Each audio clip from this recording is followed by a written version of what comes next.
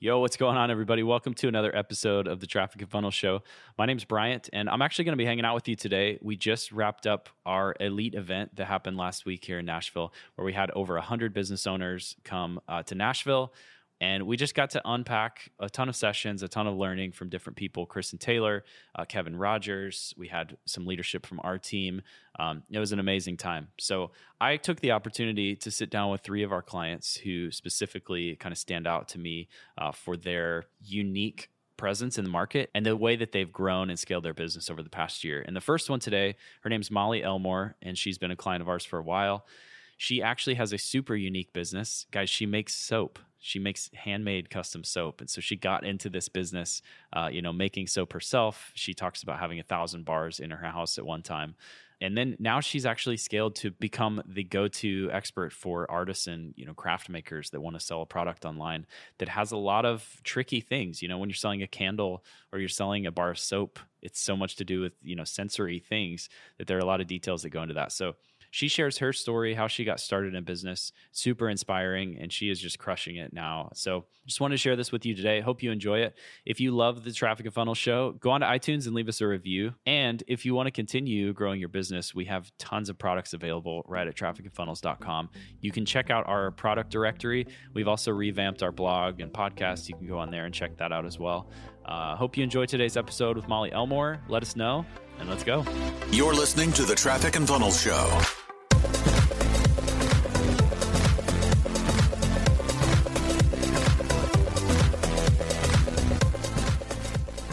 All right, so welcome to this exclusive episode of the Traffic and Funnel Show. I'm actually here with one of our elite clients, Molly Elmore. Molly, how are you doing? I'm great. How are you doing? Great. Welcome to the show. Thank you. We're here to talk about kind of your journey and just unpacking what you've done. You've been through Client Kit. You're an elite currently, Elite Gold. So maybe take us back to the beginning of kind of how you got into business, how you started. I know your story is pretty unique. So just kind of show us from the beginning how you got into this whole thing. Sure. So I started my career a long time ago in advertising research. Okay. We measured the performance of ad campaigns, and I did that for about 20 years, mostly in digital, a lot of cross media, multi-channel marketing. And I was good at it, but I never really loved it. So I always had a crafty side hobby, my whole adult life.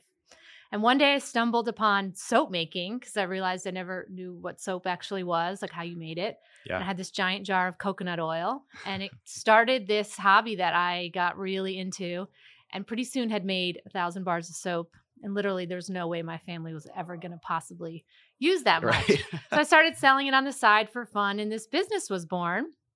And my career took a change because my company that I worked for got acquired. They changed my role, and they changed the culture and the energy of the company. And I was like, you know what? I'm going to do this full time and become a soap maker. Everyone thought it was the craziest thing in the world. Yeah. What was their response? Actually, there was a lot of negative things, that it was irresponsible, that I was giving up 401k, and how was I going to pay for my child to go to college? Wow. And I'm married, so fortunately, some of that stuff my husband's company provided. But at the same time, I came from this culture where being in the corporate world was the responsible, grown-up way to go, and people don't quit their corporate careers after 20 years to become soap makers. Right. So I kind of challenged some of those typical conventions in that way. Yeah. The soap business actually did pretty well. We took off. I got some big wholesale accounts, which means I found some stores that sold our products for us. And I was able to move the business out of the house. Wow. And that was exciting. But when you grow like that, you now have overhead. Yeah, sure. Yeah, I had some employees. I had rent to pay. And I had a couple of months where our big accounts didn't order. And we were in the red. And it scared me tremendously that I was way too dependent on a couple of key clients. Sure. So I was like, you know what? I come from this world of marketing. What if I just did some marketing on the side for some people? And that way we'd have another revenue stream. So if we had a slow month again, I could pay the rent and whatnot. Right. And that was what brought me to Client Kit. Was I initially was like, I'm just going to start a little ad agency and bring in some additional revenue to balance things out. And were you selling soap online at that point, or was it all we just... We were selling online, Okay. Mostly through friends and family. I hadn't really learned how to sell soap on the internet yet. Yeah. There's some unique challenges there. And I was pretty actively mentoring some other soap makers who were new just giving them some advice. It was nothing formal. And I was asked to be a mentor in a more formal coaching program. It was just for a free volunteer thing. And I loved it. And this woman was so thankful for what I shared with her. And that's why after I joined Client Kit, I pivoted to becoming a coach for soap makers and other bath and body product business owners. Yeah. And that evolved into what I do now, primarily with all my time, in addition to still having the soap business.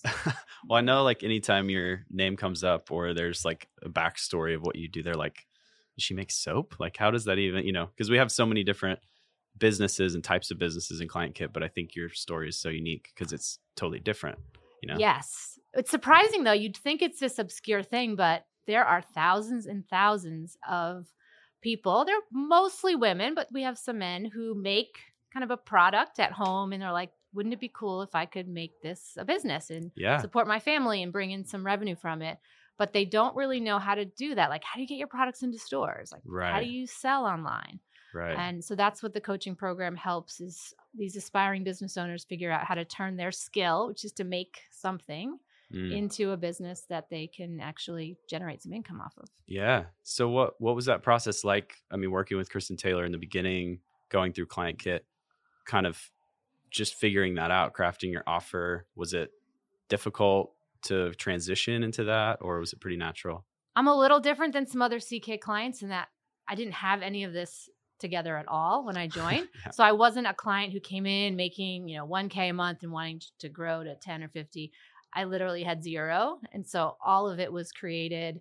I didn't really even know what a webinar was. I didn't have email lists for this. So all of these things had to be set up from scratch. So I wouldn't say it was difficult as much as it was a lot of work. And if I had to try to figure all of those things out on my own, I probably would have given up out of frustration. So CK made that really easy for me to learn from others who had done that in other industries. Yeah. And essentially just follow a path that had been pre-established already. Totally. So when you started scaling, you had some success selling the offer. Now, I mean, you're in Elite, so you've kind of made that jump even to go to the next level. What was that process like? It was one step at a time.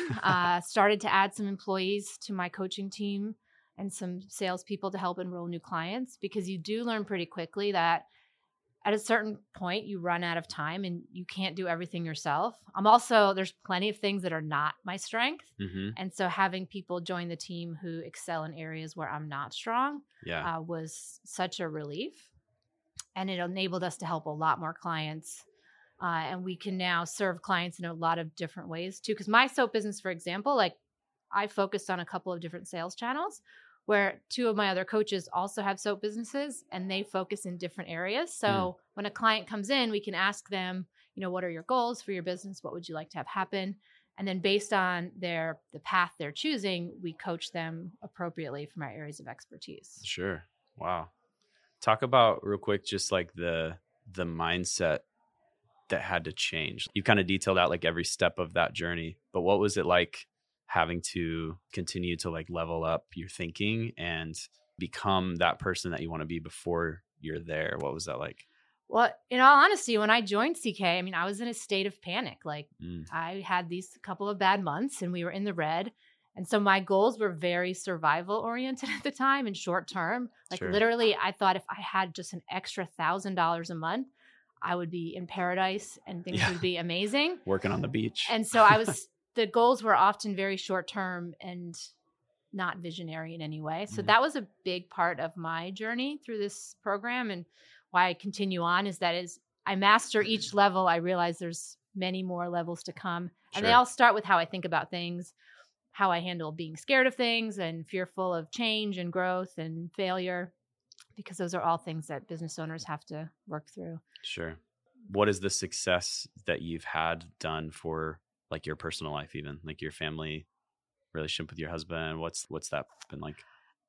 I'm sometimes oblivious to the things in my head and things that I read, how they affect other people around me. And I have a 10-year-old son, and sometimes he will kind of parrot back kind of mindset things that I don't even realize I'm saying to him. Yeah. And so it's funny because he and I are growing up in very different households. Like there was not a lot of mindset coaching when I was growing up in my family by any means. And so I think that it's great that he's looking at things in a more long-term, goal-oriented way. How do you solve problems without panicking? And the corporate world, I didn't realize, was so full of victim mindset attitude. Like, the company hates me and the company's not treating me well. And my husband worked for a long time in a corporate career, and he's now changing his own way that he views challenges and obstacles to be more sort of solutions oriented, which is the better way to go through life. Yeah. So that's kind of bleeding over into your Exactly. like relationships and other people. It's awesome. So would you say the environment here has affected your ability to just push through and succeed? Without a doubt. Honestly, if I'd never found ClientKit, I don't know what would have happened, because I would have been stuck in this state of fear and might have just decided one day it wasn't worth it and gone back to a corporate career that I didn't want to do as sort of tail between my legs. Right. And I wouldn't have known that there was another path forward if I hadn't found this program. That's so good. Wow. So now you mentioned that your soap making focus has kind of shifted to coaching kind of artisans of all different types. So where are you at now with all that? So my business, as well as most of the people we coached early on, we don't just make soap. We make lots of other products like lotion and bath bombs and lip balm. And so potential clients started coming to us saying, I don't make soap, I make candles, or I make jewelry, or we have a new client who makes sort of really high-end fancy jams. And they asked, does all of this apply to us? And we're like, absolutely. Yeah. Because when you sell products that either have a scent or a flavor, there's unique challenges to selling those online. Yeah, and that makes sense. The apparel and jewelry industry don't really have those challenges as much, because I can show you a picture of somebody wearing an outfit and you can imagine what you would look like in it. Yeah. But if I show you a picture of a candle, for example, like, it's hard to imagine what your house is going to smell like when that candle is burning. So the marketing challenges are a little different. And so that's really what we help focus on, is how do you sell some of these more sensual taste, smell, categories of products online with success, because it's not really something that's being taught in a lot of places. There's very few experts I know at selling scented products through either direct mail or direct marketing or even online. Totally. Wow. I kind of want to go back to see what your house smelled like when you had 1,000 bars of soap just hanging out. Well, it was a lot of competing scents. Yeah, I'm sure. Yeah, there was a couple of soaps that my husband begged me never to make again because they were not his favorites. Nice. Oh, I love it. Well, thank you so much for taking a second to chat with us. Absolutely. And we wish you the best. And if there's anything we can do to help you along the way, let us know. Will do. Thanks. Awesome. Thanks for listening. For more from Chris and Taylor, visit trafficandfunnels.com and get a free gift just for being a subscriber. That's trafficandfunnels.com.